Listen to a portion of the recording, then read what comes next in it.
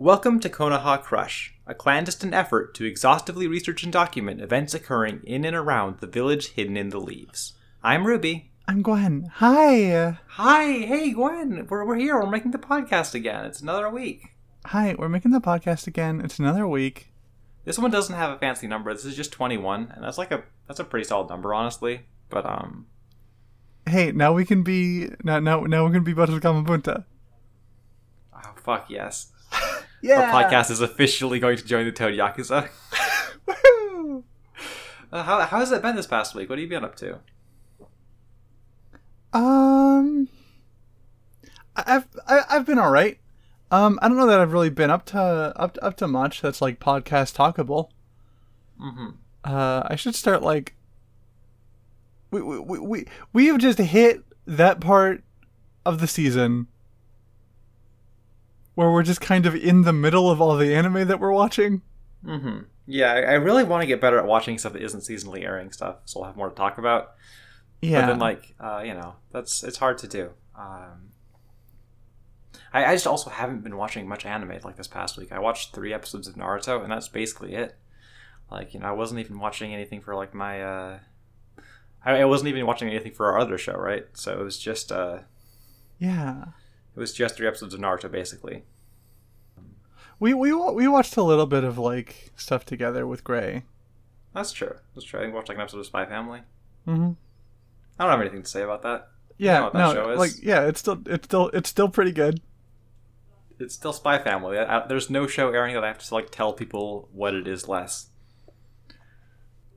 That's for me. Yeah, like I said, I haven't been doing a ton this past week. I did read a little bit of Berserk. I was spurred on by the announcement of like publication resuming on that. Mm-hmm. It hit me in a weird place because like I am a person who like when I saw that I was like, oh shit, I should get caught up before that. Not necessarily because I want to immediately go and like read the continuation. I feel like when I get caught up, I'll probably want to just sit on it a little bit, right? But I want to like hit the end of the stuff that Kentaro Miura did before there is like an ongoing discussion of the stuff that comes after. Like I want to be like engaging with Berserk on my own terms as much as I can, and like maybe I've already kind of lost in that front because I'm thinking about like reading like 120 chapters of Berserk a week just to like hit that goal.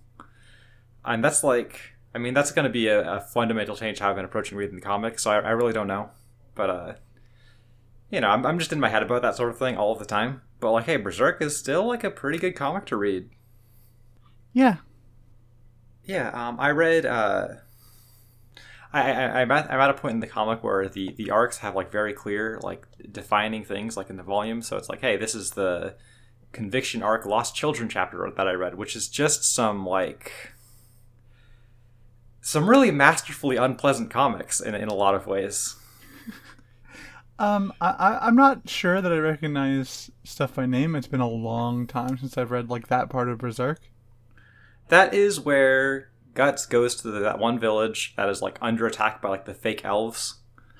Right. Yeah, which is like, getting back into the swing of like, okay, Guts is like the lone miserable wandering swordsman. How is he doing? He's doing fucking bad. We're gonna have this arc where he's just doing really, really fucking bad, right? Like he stumbles into this horrible situation that he can like basically only engage with this like really like unpleasant violence that kind of it doesn't really feel like it's fixing anything in any real way. It's just sort of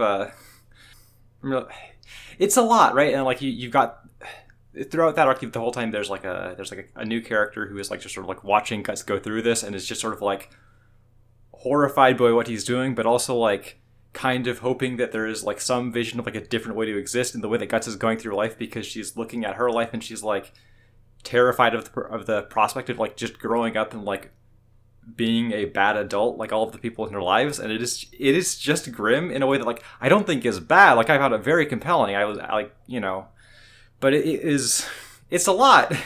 Yeah, it's a lot. That part of the comic is a lot. Like I just kind of had to sit down after that for a while. I kind of had to like not read Berserk for a little bit after that, which maybe was going to throw like a monkey wrench in my plans to just tear through like the remaining 250 chapters of it that I have before like the new stuff starts coming out, because like it's kind of a daunting comic to read sometimes, both in the sense that, like, hey, it's really emotionally intense, and also, like, we talked about how there's an extent to which, like, seeing this sort of, like, incredible draftsmanship in that comic is, like, it's just kind of daunting and scary in its own right. Yeah. It's like a tremendous, like, outpouring of effort, like, onto the page in a way that just, for me at least, makes it a real undertaking to read, and not in the way that's, like, negative. It is just, like, I feel like I'm contending with the thing when I read it. Mm-hmm. Yeah, I guess that's my Berserk update. For the part of this podcast is like a Berserk podcast for however long that continues. Is there anything else you want to talk about before we get into our episodes? No, you know what? I don't think so. Okay, well, let's talk about some fucking Naruto. Let's talk about some fucking Naruto. Episode 63. Hit it or quit it. The final rounds get complicated. Naruto's still standing. Neji's on the ground. Nobody expected this. The crowd erupts into cheering and applause. Everyone's super impressed and or bummed they haven't grown as much as Naruto has. Hinata's dad visits Neji in the medbay to talk about what happened to Neji's dad. Turns out he didn't want to kill his twin brother, but Hisashi wanted to die, because it meant choosing his own destiny and protecting the village and his brother's family. Neji resolves to grow stronger so that he never loses again. Alright, yeah, so we're picking up really naturally from the end of the previous episode here. We had like a little bit of like people going, hey, this Naruto kid is pretty good in the audience, and now like the whole audience is just going wild for him. You love to see it. You love to see it. Like, we're happy for him. Like, none of them are really worried about the fact that he's using the fox chakra at all. I guess they're just like really happy that it's like, hey, you know, maybe this kid's like a good weapon for the village. We're super amped about that. It's just great for us. Yeah. The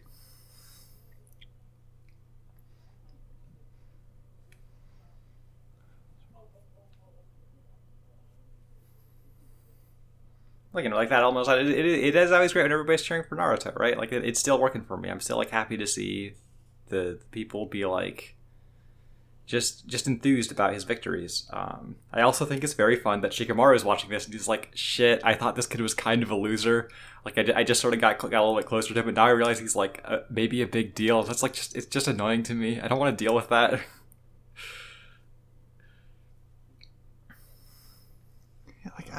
I was this kid's friend because I thought we were both gonna flunk out together, but now he's like doing well. Fuck. It's great. It's like a fun angle for him. I think that throughout these episodes, Shikamaru gets some pretty good stuff. Uh-huh.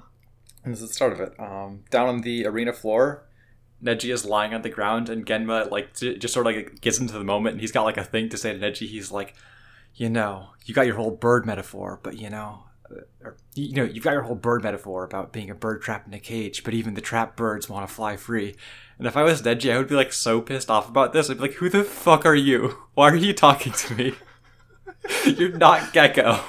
You're just here because they forgot Gecko died. Come on. Like, you don't get to say shit to me. You just stand there and watch that. Fuck off. God, so I learned some things about Genma. All right, what did you learn about Genma? I learned who his fucking squad was. Who is his squad? It was Guy and Ebisu.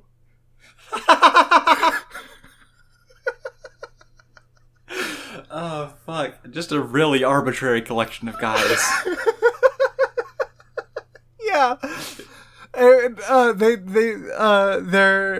their fucking teacher, their fucking Jonin was fucking Choji's dad.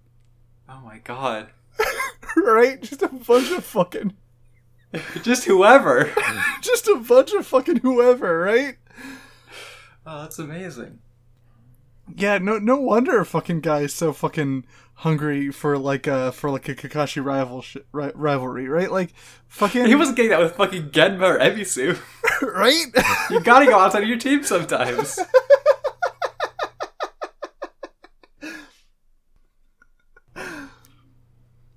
From there we get into like the scene that I think is going to be the meat of like our discussion of like this half of the episode, and like probably most of our discussion of this episode as a whole. Mm-hmm. Which is Neji is like, he's lying in like the Like he's lying in a bed being tended to by some doctors. Hiyashi shows up and just shooes the doctors away, which, like, if I was Neji, I'd be very worried about that, but, like, it's okay. It's fine. Hiyashi is just here to, like, try and patch some things up, sort of smooth some things over. And, I guess textually he sort of succeeds. Right. I've got some hang-ups about all of this. Yeah. Right? Like, he comes up... Like, he comes to talk to Neji about, like, what happened... Like, what really happened with, Neji's dad and him when Neji's dad died. And, like... And, Neji is, like, pretty hesitant to hear about this first. And so Hiyashi pulls out a scroll that Hisashi wrote to hand to Neji. This is, like, a small change from the manga where, like... There wasn't, like, any, like, physical evidence, and, like, Neji was just sort of, like, won over by Hiyashi's earnestness, I guess. But, like, making this change does sort of, like, add to the texture of the scene in a weird way, where it very much feels like Hiyashi is, like, passing along Neji's dad's suicide note to him. Right? Like, that's just kind of the vibe it takes on to me. A little bit, yeah. Right? Because, Hiyashi gets into, like, what happened, how he was ready to die, but, Hisashi was, like, more ready to die in a way. Like, he was, like, ready to, like, put himself on the line like that, and, like, kind of more pressingly in a way, it seems, like, everybody else in the Hyuga clan, like, all of the elders were like, hey, no, Hiyashi, don't do this. We're gonna have your brother die. They're not gonna get the Byakugan. This is the better thing to do. Right? There is an extent to which it tries to kind of play it like, oh, Hisashi is really making this decision for himself, and he's like, he is making this choice. But, like, the thing is, it kind of seems like what everybody in the Hyuga clan but Hiyashi wants, so it doesn't really feel like any concerted rebellion against the clan as a whole. No, yeah. And his whole thing about, like, yeah, I just wanted to be able to make one decision in my life and, like, have the freedom to make any choice, and then he chooses to die. It's like, it is not a thing that really inspires confidence or, like, rounds out his, like, attempt to make this, like, a dedication to, like, caring about his brother or whatever. Like, it really just seems like he kind of wants to die, and, like, he's choosing to die for that reason, right? The texture the scene takes on to me is very much like Hiyashi's like, hey, Neji, it's okay. Like, I want you to understand, we didn't kill your dad. We just made him want to stop being alive anymore. Like, we just made the prospect of being alive, like, so unappealing for him that this is just where he wound up. It's very different. Oh my god. And, like, I get that Hiyashi doesn't want that. Like, I believe that he wasn't really, like, gunning for this. I believe he's not, like, making shit up. But I also believe he's just kind of a fucking coward for, like, continuing out his life in the same way that he has since then. Like, it doesn't really paint a better picture of him. It just, like, makes him a little sadder. Alright. I'm putting on my Rewrite Naruto hat on. Okay. It's been a while since we had the hat. Yeah, it's been a while since we had the hat. This isn't, like, serious, but this is the most, like, fucking melodramatic turn I think could, like, possibly happen, right? So he shows up, and he's just like, I was ready to give my life or whatever. But my brother was, like, more eager or whatever, right? And then he wipes the makeup off of his forehead to reveal that he was Neji's dad all along, impersonating Hinata's dad. Oh my god. and they have this awful, tearful reunion. And he was just being, like, a terrible dad to Hinata the whole time as, like, a fucking act of vengeance. Yeah. He was like, Neji, actually, the reason you know all these techniques is I was showing up to you, I was whispering to you into your ear as you slept the secrets of these techniques so that you would subconsciously master them. Well, I wouldn't go that far. I think it's fine if Neji can just do them.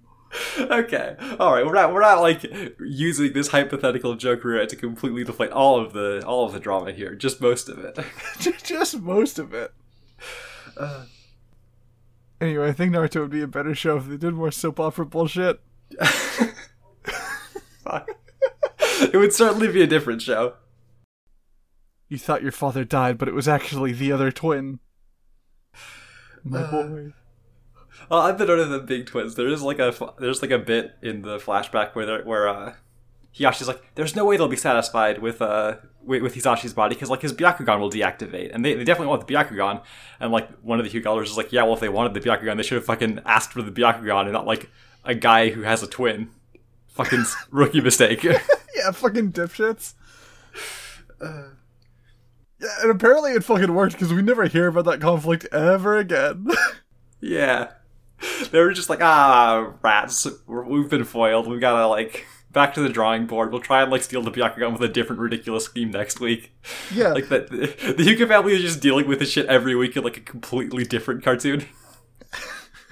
Yeah, he had a lot of twins. I was suspecting that most of the episodes were not about sacrificing your twin, but, like... Well, you know. Like, this is one of those things that's always, like, kind of sat weirdly for me about Naruto, right? Like, when I first watched Naruto when I was young, I completely didn't parse this as, like, a resolution to the conflict, because it just seems like new bad information being unveiled.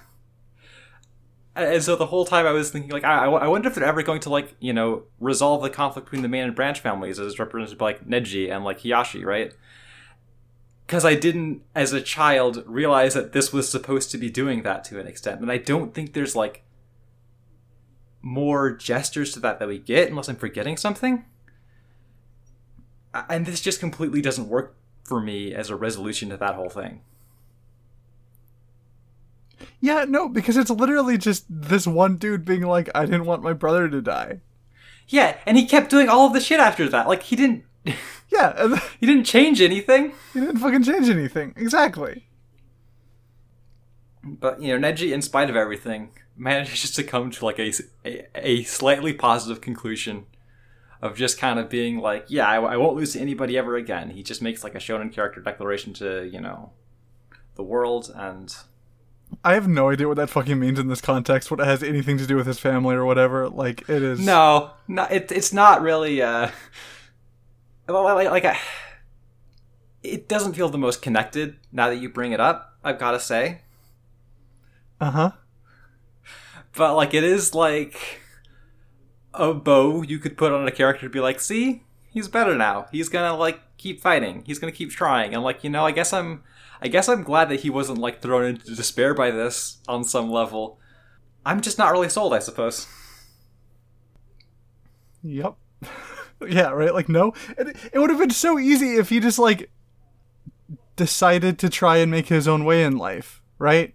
Yeah. To like, actually, like, test the bounds of the curse and, like, try and live his life making his own fucking decisions to an extent and finding a way that he can be happy with that.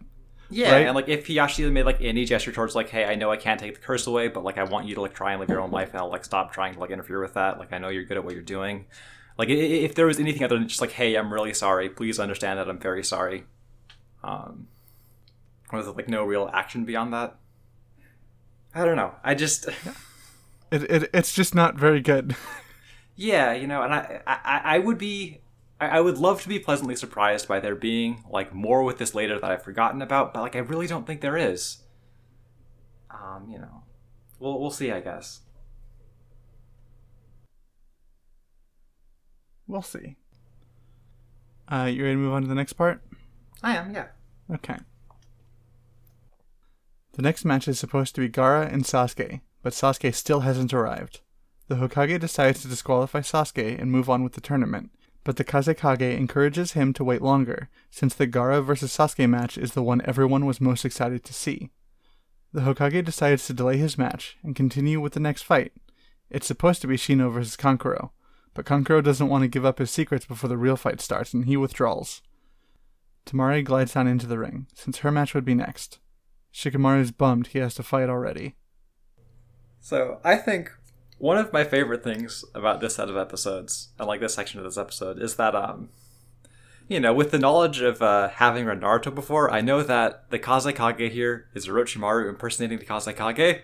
Yeah. And so it just kind of makes everything he says here seem like he's just having a fucking blast. Like, he's just fucking toying with the third Hokage. He's like, yeah, this guy doesn't know shit. He's all worried about where Orochimaru is. He doesn't know that he's 10 feet to his left. I'm just gonna fucking, like, say all this shit. Like, oh, I bet you wish you knew where Sasuke is. Oh, yeah, we really gotta have this match happen. Everybody's gonna be so sad if the match doesn't happen between Sasuke and Gaara. It's amazing. He's just being a shithead. It's beautiful. It's so good. I love that guy. I love Orochimaru so much. Yeah, like in this sort of like period of limbo, while we're like everybody's like waiting to see if Sasuke's gonna show up and like waiting to see if the next fight's gonna be called off. The show is like still doing this like very strange bit where it kind of plays coy about whether or not Gaara killed Sasuke, as if we have any reason to believe that would happen. Yeah, can you imagine if Sasuke was just a corpse that never showed up? It would be very funny. Like it would be like a very funny like disregard for like everything that like I expected about like how this sort of show works. But like also it wouldn't happen because like Naruto is just extremely the thing that it is. And yeah, you don't just kill Sasuke off screen. So yeah, you give him a worse haircut off screen, but we can't talk about that yet. We can't talk about that yet. Man, so is ready to like cancel the match, and then Orochimaru is just like, hey, no, you really shouldn't do it. Everybody's gonna think you fucking suck shit if you don't. Which like is probably true, right? Yeah. Like if you got one Uchiha and he's just not showing up, it's gonna be a bad look for you. Everybody's just gonna leave it and be like, damn, I guess the Leaf has really lost it. It's fucking over for those guys. Yeah, I don't know. I mean, like even without Sasuke, the Leaf has a pretty nice showing so far. Yeah, but like nobody really cares about that. They want to see fucking Sasuke. I know. I want to see Sasuke too. It's been a minute. I miss him. Yeah, it's been like I'm trying to think. Like it's been like 20 some episodes since Sasuke was like last on screen and conscious and actively doing things. I feel like it's been a grip.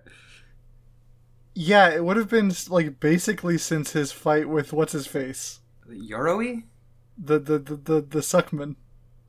Yeah, the Suckman. I think it's Yoroi, but that might be the other guy. The other guy's Misumi, right? Yeah, I don't fucking remember. Who cares? Okay, who cares?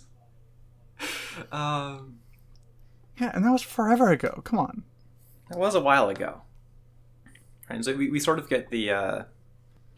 From there, we sort of get the progression of like, yes, we're postponing the Sasuke versus Gaara match because everybody wants to see it, and like because we get the sense that like Sasuke fighting Gaara specifically is very important for the plan to go off, and also like Kankuro is like, yeah, I can't do my match because my puppet very specifically and its abilities are like very important for the plan to go off, which kind of is starting to give me the sense that maybe their plan relies on a few too many factors to be good.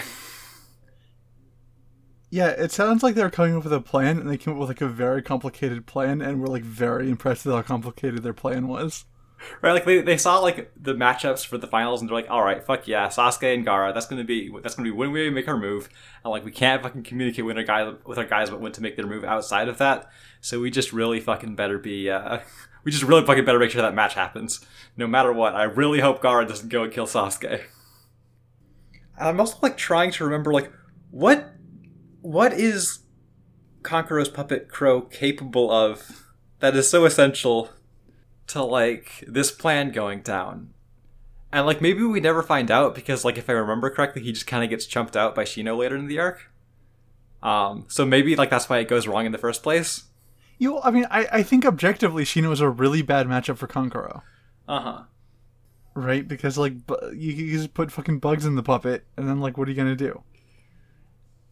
I mean, we will like getting ahead of ourselves, but we will learn that the answer is basically fucking nothing. Yeah.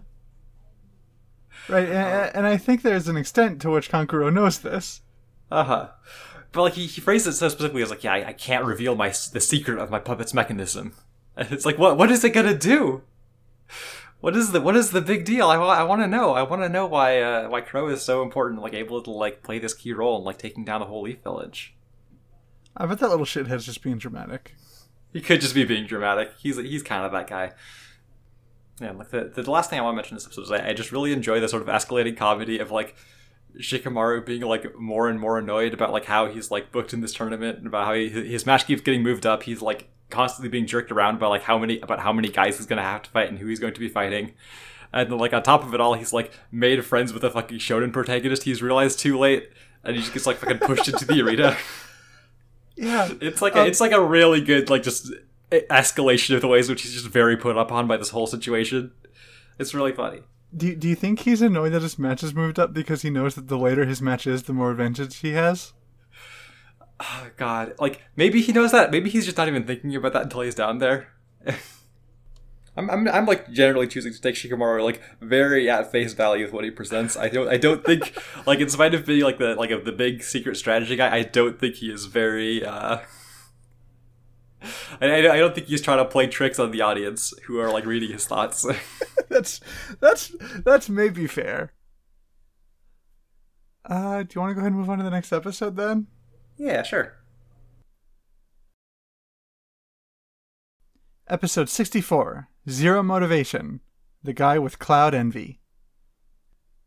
Shikamaru shows some early reluctance to participate in the fight. Tamari rushes in before the match officially starts, and he finally moves to avoid the blow. Shikamaru retreats into the shade, but Tamari knows better than to pursue him, and hits him with her wind scythe jutsu. He sends out a shadow possession, but Tamari keeps her distance, marking his maximum range with a line in the dirt. Shikamaru strikes his focus pose, and Asuma starts gushing to Kurunai about how smart his kid is, saying he has an IQ of over 200. So I guess before like I talk about this episode proper, I want to like there's something I want to mention, which is that like one of the chapters that this episode adapts also contains like a character popularity poll. Like I'm not going to read through all of the results, but there are a few like outlier things that I kind of want to remark on. The first is that Iruka is at number 3, one position above Sasuke, which is kind of amazing. Okay, awesome. The Iruka fans are really out there. Hell yeah. Next, Gecko is at number 8. F's in the chat. Fucking F's in the chat. I don't know how he got there, but like good for him. Gamabunta is number 9. Congratulations to our fucking boy for making the top 10. We love that guy. Yeah, and, I mean, like, literally criminal. He's not in, like, number 1 spot, but, like, hey, I get it. And then, like, in a very funny, like, cosmic joke, Shikamaru doesn't place that highly, like, in the chapter that starts the fight that makes him a popular character. Like, just barely just barely missed the boat and getting votes here. Wow. That's pretty good. That's pretty funny. It's pretty funny. But anyway, so Shikamaru has like fallen into the arena. Everybody immediately starts throwing garbage at him. They fucking hate that he's here. They hate seeing him. He's not Sasuke. He doesn't have any cool tricks. He has like one cool trick. He has one cool trick, but they you know, it's not like a trick the audience is going wild for, like in terms of like what his jutsu is. Mm-hmm. Like you see it and you're like, boo, do another one.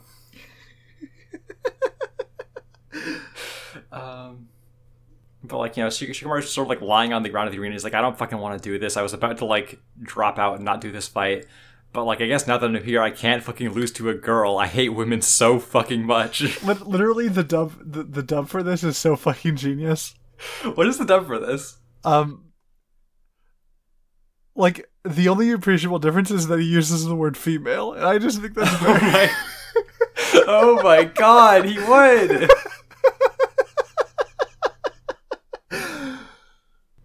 Like, you know, he doesn't have a good role model. Like, we've seen his dad, but like, come on, man. You gotta respect women a little bit. You gotta respect women a little bit. Come on, you gotta try a little bit harder than this. Like, we all know you're gay. But you can't be one of those, like, weird misogynist gays. Come on.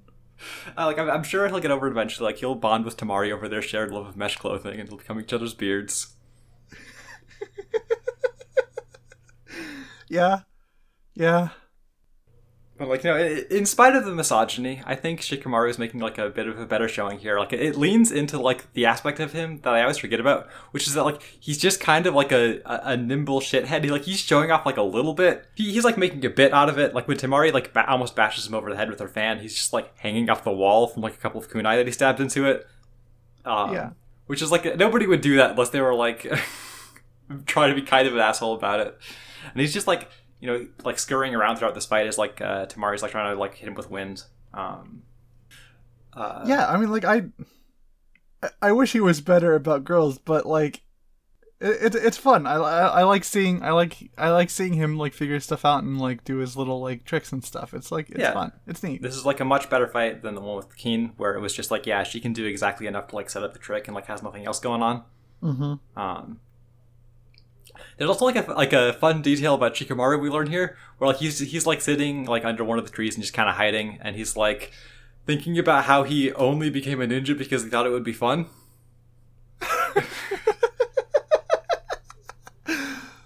Like, I always thought I'm kind of pegged for, like, a guy who just got into it because, like, yeah, like, our family does this, like, the Yakamichi and the Nara and the, Yamanaka, we always have, like, 3 ninja every generation, you gotta go do it. But, like, I guess he just sort of, like, at some point convinced himself it would be fun when he was, like, way younger and, like, way more optimistic about life. Yeah, I mean, it's why I became a ninja. Yeah, I mean, fair. Hey, you're having fun, right? More or less. Okay. Hey, that's great to hear. I love that. I love that for you. Yeah. How about you? You having fun? I'm having an alright time right now. Yeah, okay. I mean, these little meetings are always like the highlight of my week, but like, I guess the actual ninja stuff's not too bad either.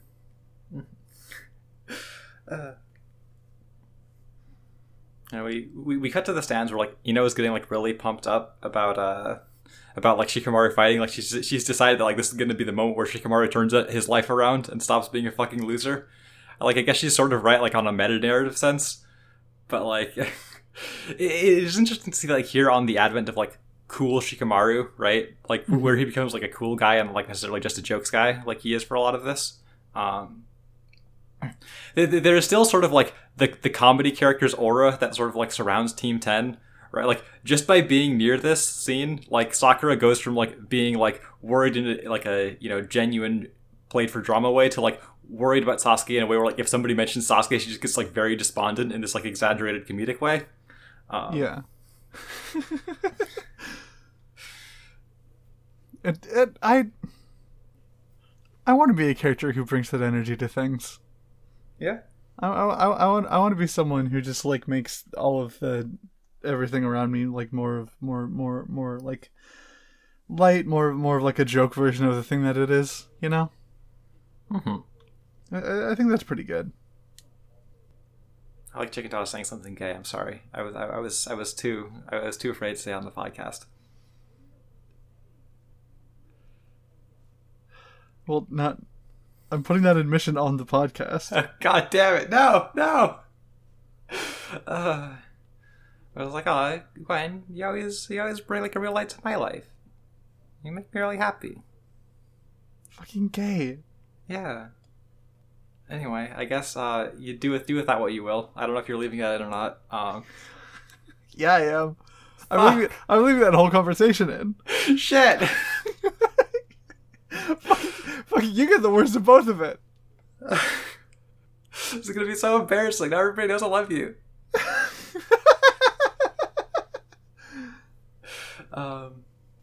Love you too. Yeah, I mean, we don't really get into like Shikamaru's strategies in this half of the episode, but we do get like he goes into his strategizing pose, and Asuma is like he is finally like engaged with the kids he's teaching in a real way. He's like, yeah, Shikamaru is actually awesome. Kurenai, I don't know if you knew about this, but he's like he's got like a brain genius IQ. I do think we get like a really funny picture of Shikamaru here as this kid who is constantly bothering his teacher to play shogi with him, and like knowing he can basically always be his teacher. Like he's like always looking for like a kind of easy opponent. Yeah. And like I think that like Shikamaru's IQ is so high, it's just like whatever. It's like lame to know how high a character's IQ is, but I do think it's pretty funny that like Asuma had to like trick him into taking a test. Mm-hmm. Cause fucking Shikamaru doesn't want to know how high his IQ is. Yeah, like that's just gonna make people expect shit out of him. Yeah. I think that's about what I had to say about this half of the episode. All right, let's move on to the real shit. Tamari sends another wind scythe his way, and he ducks behind a tree. He sends another shadow possession and surprises her with an extended range. Temari calls out that he was stalling for time, waiting for the shadows in the arena to get longer. Then, the parachute Shikamaru made out of his jacket floats overhead, further extending the range. Temari jumps back to keep her distance. She ducks behind her fan, planning to create a diversion with a clone when she freezes, caught by the shadow possession. Shikamaru sent it into the tunnel Naruto dug and out the other side. Everyone's super impressed. Shikamaru gives up. He says he's basically out of chakra and doesn't want to bother finishing the match. Alright. So, yeah, I think that, like, having seen this, I, like, completely understand, like, yeah, this is the moment where, like, Shikamaru becomes, like, a character that people like, right? Like, his fight with Keen, as we discussed, was pretty fucking lame. But, like, I think the tricks here, and, like, the setup for the tricks, like, are really... I don't know, like, they work really well, right? Like, well, like, once you see what's going on, it's, like, pretty natural to, like, figure out how it's going on, and I think it's, like, a really smart thing to, like, pull off, like, to build off of something that happened, like, in a previous fight in a way that, like, didn't instantly read as, like, setup for this, right? Yeah. From their perspective, like, okay, yeah, Shikamaru has, like, a strategy and he's doing it. I do really buy it. I guess I am, like, a little frustrated that, like, Temari doesn't really get the opportunity to, like, put pressure on Shikamaru in a real way, right? Like, in spite of the fight, like, ostensibly being about, like, yeah, Shikamaru is, like, he seems like he's outmatched and he has to, like, use strategy to win. Like, she's really just kind of put on the back foot and she spends a lot of time, like, waiting around. And I do wish that this fight gave her, like, more room to, like, have her own, like, strategy she was deploying, especially because, like, there's people in the audience going, like, oh, yeah, she seems like she's a good strategist, too. And, like, she gets a plan that she's, like, going to try and act on, but, like, it's only, like, when it's too late for her to really yeah, I think, like, again, like, it's like a better showing than Keen, obviously, because she, like, immediately, like, figures out what's up with Shikamaru's jutsu. She has, like, a good sense of how to avoid it until, like, it does some, like, Shikamaru does, like, some like, surprising shit, right? But I don't know, I wish she got to be, like, a more active participant in this fight. Totally. You know what? You know what one small trick would make Shikamaru, like, fucking unbeatable? What's that? Just, like, one Earth-style jutsu that just, like, makes a bunch of pillars appear on the ground. Yeah. But no, he's really committed to, like, knowing one jutsu, so... you know what would be actually, like... I'm thinking about some shit. You know what would actually be pretty good? Like, if they really leaned into the fact that, like, yeah, Temari and Shikamaru are both, like, strategists, and like, you know, they actually, like, bothered to, like, write, like, a real relationship between them and made them, like, a terrifying battlefield couple where you just fucking fall into their, like, awful shitty tricks all of the time. Yeah, like you see who you're up against, like, ah, shit, this is gonna be, like, really fucking annoying. Like, it's going to be hard, and also I'm going to, like, be so pissed off when they win in some dumb bullshit way I wasn't expecting. Yeah, and like fucking Temari shit is so easy for setting up stuff for Shikamaru shit, because she could just, like, put a bunch of fucking kites in the sky or something. Yeah, right. She can, like, move around her kites by controlling the wind, or she can just, I don't know, fucking fly around in her fan to create, like, a shadow point thing. And she could do all sorts of things, you know. Yeah. If they bother to, like, develop her, like, tool set as, like, a character that, like, does things in fights and, like, you know, played her also as, like, a strategy genius character, that could be, like, a really fun thing. There's a lot of things I wish Naruto could do. Mm-hmm. No, actually what happens is that her character develops into Shikadai's mom. Mm-hmm. But yeah, Temari just, like, fucking fuck all. Like, as soon as we see that Shikamaru knows how to take cover behind a tree, Temari is just like, well, I can't do anything else. Yeah, it's kind of a bummer, right? Like I really wish that her, like, alleged strategic acumen led to something behind, like, okay, well, I'm going to wait. What if she was just putting constant pressure with her wind size on that tree and was just like, it's going to come down eventually? Yeah. That would have been so cool, because then it's Shikamaru, like, doing the jutsu from, like, behind cover that's, like, being chipped away at. Yeah, or like, what if she, like made more aggressive moves, but, like, did them while being not on the ground, which is something that we know she can do. Yeah. She can just fly. Yeah, like, I guess I don't know how, like, the shadow paralysis jutsu, like, interacts with somebody who is flying, but, like, yeah, like maybe it doesn't actually help. Yeah, does it flying, have, but, like, does it have to touch you, or does it have to touch your shadow? And if she's like, and if she's like got her fan beneath her, does touching the fan shadow count as touching her shadow, or is she just like protected? Well, her shadow would be on the fan. Right. Okay. Yeah. So she's got shit she could have done. God damn it. God damn. Okay. Again, I still think Shikamaru's tricks are cool, but like, come on, I want more for Tamari. Yeah. You got Romy Park playing somebody, you just give her nothing to do. It's fucking disgraceful. Yeah, fucked up, honestly. Anyway, like Shikamaru gets Tamari and he just like walks over and is like, "Yeah, I'm fucking out." There is like a fun moment in the stands where like Ino is shocked and like Choji's just like, "Yeah, I mean, of course, that's who this guy is. I know my fucking bro. I know what he's like." Like I think it's a pretty fun moment, but like I don't like. I think it is too much. Like, it is too much trying to make Shikamaru cool if he's like, yeah, I had the next 200 moves planned out, but I was just out of chakra. And it's like, no, I don't know. That's fucking lame. Yeah, fucking... Like scale it back a little bit. It would have been so much cooler if he was just like, yeah, I don't really have a finishing move here. Like, bye. Yeah, like, I didn't learn the finishing moves. I'm like a team fighting kind of guy. Sorry. I just, I don't really want to get, like, win cuts. I've shown what I can do. I'm just gonna go like chill. I'm gonna rest in the stands. I'll see you all later. And I think that like it leans a little too hard on trying to make him cool in a way that just makes him like less cool. Yeah. But that's what I had to say about this episode. Yeah. All right. Let's move on to the next one. Episode 65. Dancing Leaf, Squirming Sand. Everyone's getting excited about the Sasuke match again, but he's still not here. The Kazekage encourages the Hokage to wait another 10 minutes. Guy and Rock Lee finally arrive at the arena and learn that Naruto kicked Neji's ass. Time limit's up. But last second, Sasuke and Kakashi appear in the arena, with Sasuke sporting a cool new look. Okay, so before we get into this episode, I'm kind of like... I want to talk about Shinji Sato, who is the storyboarder on this episode. But like, part of the reason I want to talk about Shinji Sato is that I neglected to mention that he was the storyboarder on our first episode last week. Like, when I was talking about that episode, I talked a lot about, like, how the action was, like, super readable, and, like, forgot to talk about how, like, there's, like, a clear thing that comes through in his boards where, like, there's a lot of, like, really, like, dramatic camera movements. Like, there's a real sense of, like, how the camera is being positioned and, like, moved about as, like, as it is, like, conveying the action in that board that I thought was really interesting. And there's, like, a little bit of that in this episode, but, like, not as much because, I mean, this is, like, a way more subdued episode, both in terms of, like, not a lot of, like, action stuff happens, and also... in terms of, like, animation resources, like, this is a very awkward-looking episode in a lot of ways from, like, one of the less accomplished teams in, like, the rotation of, like, Naruto staff at present, I would say. But, like, I did watch out Shinji Sato because I, like, forgot to do that, like, last week, and this wound up presenting an opportunity to do so.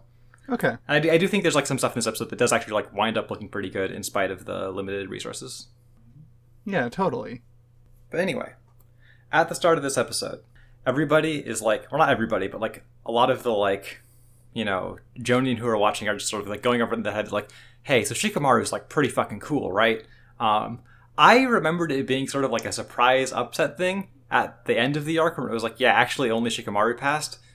But like, they basically just spell it out very directly here. Like everybody's just like, yeah, Shikamaru's the only guy who's got a fucking chance out of anybody we've seen.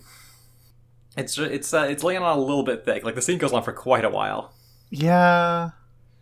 Like, it's okay. You already put him over. It's all right. You can stop.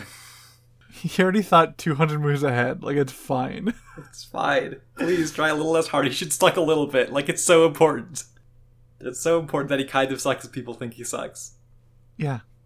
I do like that Naruto is just, like, really pissed that Shikamaru gave up, though. Like, he just, like, jumps down into the arena, like, in complete disregard for, like, whatever regulations there are about that. He's just fucking down there. He is yelling at him. I think that, like, the Naruto and Shikamaru dynamic is really fun, where, like Shikamaru just has this new friend who, like, he is, like, realizing he is, like, increasingly, like, unprepared to deal with it in any real way, but he's still, like, yeah, I mean, I still kind of get along with him. Like, he's fine. I just, like... I just don't match his vibes, really, and I like the ways in which, like... We get the sense that, like, Naruto's, like, very straightforward shonen protagonist outlook is, like, kind of a bad fit for the Chunin exams, right? Like, I think that is like a fun way to position Naruto's character, even though I was just talking about how like everybody was like laying it on too thick for like how much they're like hyping up Shikamaru. Mm-hmm. So, What's up? What I think is really fun about Naruto's basically brand new relationship with Shikamaru. Mm-hmm. Sasuke's been gone a while. Naruto has to start thinking about maybe having some other rivals. Oh my god. And you know what? Shikamaru is just not fucking doing it, huh? Like, can you imagine if like Sasuke's just fucking dead in the mountains because Gaara killed him, and like Shikamaru is the one guy who passes the Chunin exams, and Naruto's like, okay, it's got to be him. And Shikamaru just can't fucking stand it. He's like if you beat me at shogi, then like then I'll consider it. And then it just becomes a fucking shogi anime. Yeah. Yeah, and Naruto has to be like the like underdog guy who doesn't like know much in like an entirely different arena. He's like just traveling down to the different hidden villages, like entering shogi, like beginner shogi tournaments and shit. This would be great. Also, like they're giving Sasuke so much leeway to show up. They're giving Sasuke so much leeway. They play it up in the anime, like both the like 10 minutes extension that he gets and like the countdown to if he doesn't show up before this, he's like done for, are like new to the anime as they drag the scene out. Like they really play it up, and like everybody in the crowd's getting like super fucking unruly. Like I'm starting to like think like maybe it's actually just like a very good idea to wait for Sasuke, because then you look at like a rowdy sports fan riot about people being mad they didn't see Sasuke fight, except they're all ninjas, and then your village is fucked. That's Orochimaru is fucking stupid. Yeah, I should have just done that. I should have just been like, yeah, actually, you're right. Call the match off. We're gonna let like 500 angry ninjas from like a bunch of different countries just duke it out in the streets and see what happens. Oh man, I'd participate. That sounds like a lot of fun. It'd be a blast.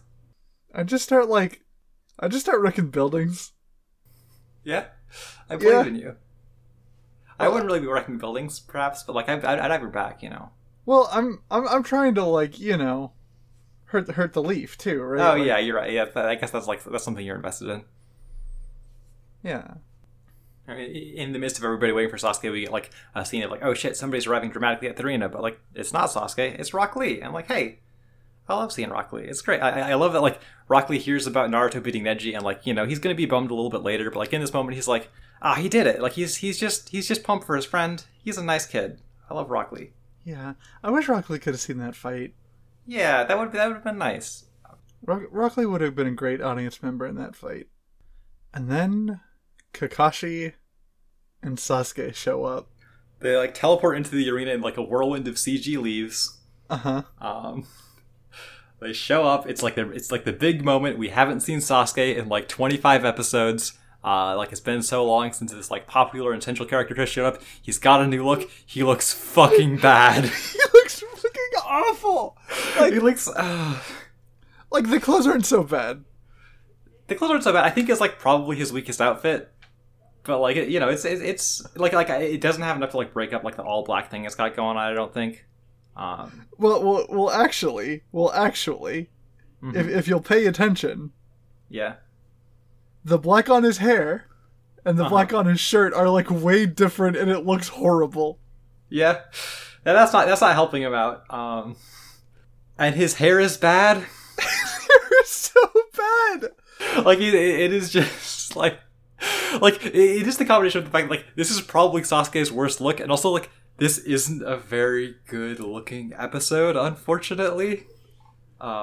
His hair grew like 4 inches in the 1 month he was away. It's like it is a it is a really unfortunate combination of the fact that the look is bad and that like this episode has shots where he looks like he has the widest fucking neck in the world.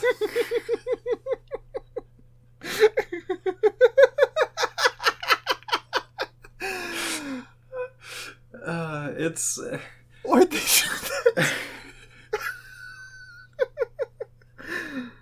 Like it's not a great showing for him.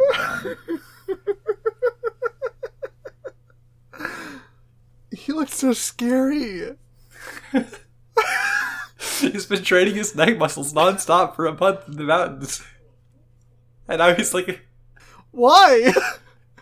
He's trying to become a fucking grappler Baki character. God damn. Oh my god. We can't keep we can't keep talking about his weird neck. We can't keep talking about his weird neck. We gotta move on. Do you have anything else you want to say about this half of the episode? No. Let's move on. Naruto's fucking pumped about Sasuke being here, and they have a cute little exchange where Sasuke thinks about wanting to fight Naruto, and Naruto just tells him outright. Lee's having a hard time with the cool people he wants to fighting each other. Naruto and Shikamaru head back to the stands. In the hall leading to the arena, a couple of grass ninja approach Gaara wanting to rig the match in Sasuke's favor. They don't survive. Shikamaru and Naruto saw the whole thing, and stand there in silence as Gaara walks past them to the arena, ignoring them completely. Shikamaru is sure that if they ran into Gaara up there any earlier, they would have died. Okay. Yeah, the first time I watched this episode, I was so distracted by how bad Sasuke looked that I wasn't really even thinking about the interactions he was having with Naruto. I was just kind of aghast. But like the second time through, when I was like watching it before, rewatching it again today to like refresh my memory and like, you know, do like a second pass of my notes, I was like I really enjoyed this scene with like Sasuke and Naruto. I think it's great. Like, it is maybe the most that these two ever get to be like mostly on like the same footing and like feeling good about being rivals with each other that they are going to get to be for like a long time. Yeah, it's just like a vision of like, hey, yeah, this is like how they could be like good friends to each other in a way that like unfortunately circumstances intervene on. Yeah, it's good. It's good. I'm happy they can have this now. They need it now. Yeah, I mean, like, for as many complaints as I have with Naruto, I've like never really had like any problem being invested in like the relationship between Sasuke and Naruto. I think it is like, again, like whenever it's on screen, like even in the parts of the comic where like it's not on screen very much, I think it is just very like consistent and like compelling, and like I think that like bringing them like back on screen together after this gap and just like immediately being like back in it and like being like friends is in like a way they haven't even necessarily been able to do before now is like a great testament to that, I think. Yeah. I mean, like, seeing rivals like that, it's just always a good time. I love that shit. Yeah, for sure. Yeah, we get like some pans over the crowd, everybody's like going apeshit for Sasuke being here. Everybody's just like pointing and hollering. They're like so excited to see Sasuke.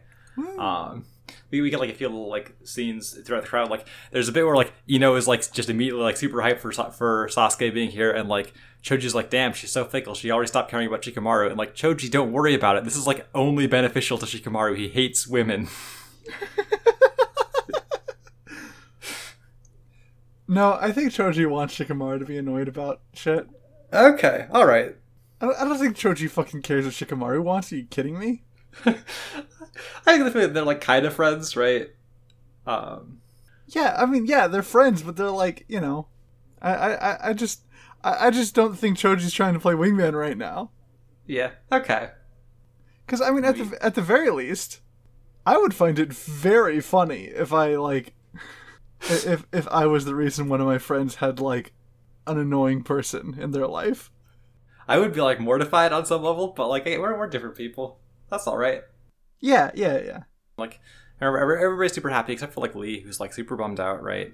It's like it's a sad moment for Lee. I feel bad for the kid, right? Like there is a real sense of like, you know, he was happy Naruto won earlier, but like it's really settling in that it's really settling in that like, you know, all the shit he wanted to do is like maybe just out of his reach forever. All of the people he thought were his like peers and like rivals were just kind of like, oh, they're gonna like go past him now, and like he just doesn't feel like he has any like way to like get back on that level of like even being able to like even being able to exist in that space because like he's been told it's impossible. It's like, it's sad.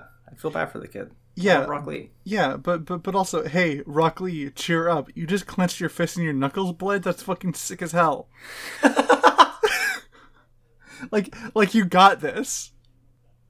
Oh my god, I really love your perspective on things. You really find the bright side. You know, Gaara is getting like increasingly agitated this entire time. This is like another way that this episode kind of struggles. There's like a lot of shorthands where like Gaara's feeling like kind of like violent and twisted that the show falls back on. A lot of times they go for like these very like dramatic, like extreme camera angles, like these close-up on his face where like he's looking a little distorted and weird, and this episode is tragically not pulling it off. The sphere. He's just got a weird orb head in some of these shots.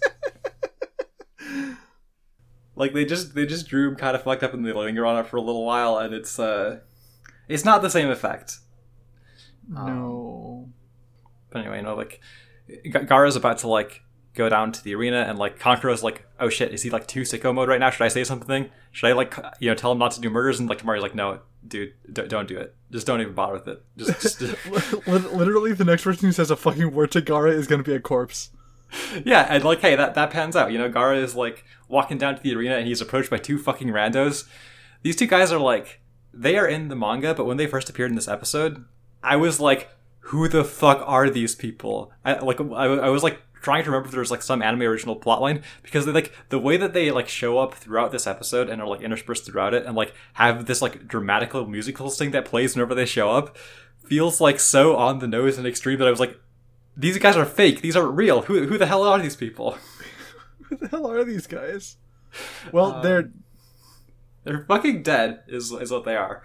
I think that like the scene of Gaara just like fucking these guys up in the hallway is like, there's like limitations to the animation of it and the way that a lot of this episode is struggling with.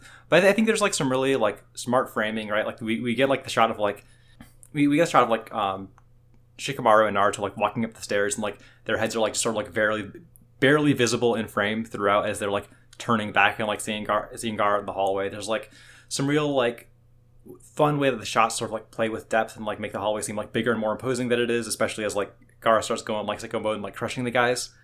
In spite of some pretty wonky drawings, there's like some moments where it's like, oh shit, this is like still pretty effective. Yeah, when you were talking about the storyboarder earlier, you said that there was still some stuff in this episode that like looked pretty good. Like one shot in this scene in particular like came to mind, and it was when the first guy was like first grabbed, and like he's like surrounded by sand and stuff, and he has like his like head and some limbs coming out and stuff, and like I don't know, it's just like a nicely shot little like moment that stuck in my head. Yeah, and like there's like another one I like after that where it's like a lot of this scene is like framed sort of like in such a way that like you're aware of like where the entrance to where the exit of the tunnel is, but then like Gaara like breaks out all of the lights in it, and like it's super dark, and it is like this shot like facing back into the tunnel at like a weird angle, and the guy is like running away from like this massive encroaching wall of sand. So the tunnel just seems like the biggest, most inescapable place in the world. It's like it's doing some fun stuff for like the sense of space you get of this scene that like managed to come through. I have something to say about the glass breaking. So we know that Gaara can just like fuck up sand in the vicinity from the hourglass. Does that extend to glass? That's a good question. Like, maybe. I feel like that's, like, a really good asset for him as, like, a scary murder child to just be able to, like, make light bulbs explode nearby. Like, if he doesn't know how to do that, he should learn. I mean, he did it. Yeah. So, like... I guess he did do it. But, like, was he like, just shooting, like, little sand particles at the light bulbs really fast? Or was he just, like... was he just doing that shit with his mind? I don't know. It's really hard to say. Really hard to say. I didn't have my fucking slow-mo camera out there. I wasn't filming. I think it's lacking on the job. Unbelievable. Fucking... Okay, you know that Orochimaru doesn't pay us enough to afford one of those motherfuckers. You're right. I'm sorry. Naruto and Shikamaru are scared because they just saw Gaara extremely murder some people, and then the episode ends. We get a new ending. There's not a lot to say about it, because it is a single shot that it slowly zooms in on of Naruto standing on a building. But, like, it's there. Yeah, there's like a little bit of parallax going on with the zoom in, right? There's like there are two separate planes, the foreground of the ledge that Naruto standing on in Naruto, and then the background, and then the sky. And the most movement we see is one time some birds fly. Yeah, it's not like we're free from like the weird paper doll style that we've been dealing with the last couple of times, but there's just not a lot going on with this one to say, Yep. The song's like all right, but I don't like as much as the previous one, because there's not a part where I can kind of like sing along it because I know the words well enough. And it just doesn't have the same energy, even if it's like it is. It's like a little bit more of like a somber song too, right? Like it's a little bit like right. It's like still in the list of like Naruto ending songs that I like, think about sometimes, but it's not like super high up there. It's just there. Yeah, that's all right. It's normal. That's normal. But those are our episodes this week, right? Unless you had more you wanted to say? No, yeah, that's it. What are we watching next week? Next week, we are watching episodes 66, 67, and 68 of Naruto. Nice. Hey, did you like listening? Me too. So, here's the thing. If you want to support the podcast, check out our Patreon. You get access to episodes up to a week early, special like bonus episodes, which we can talk about now. Yeah, we can talk about it now. We are making a podcast called Naruke Uzumaki, where we watch and rank various like isekai shows and like shows that are adjacent to isekai in like tone and content. We recorded the first episode that a few days ago. I was like working on editing it today. So, like, hopefully it'll be up on the Patreon pretty soon and, like, up in the main feed pretty soon. Just, like, give people a preview of it, see if you're interested in what we've got going on there. Yeah, it's a lot of fun. Come check us out. That is our tuning tier gets access to the bonus content. That's $5 a month. And for $20 a month, you become a Jonin. Thank you to our Jonin tier patrons, Maple and Izzy, the sole surviving member of the clan of people who think Neji doesn't suck.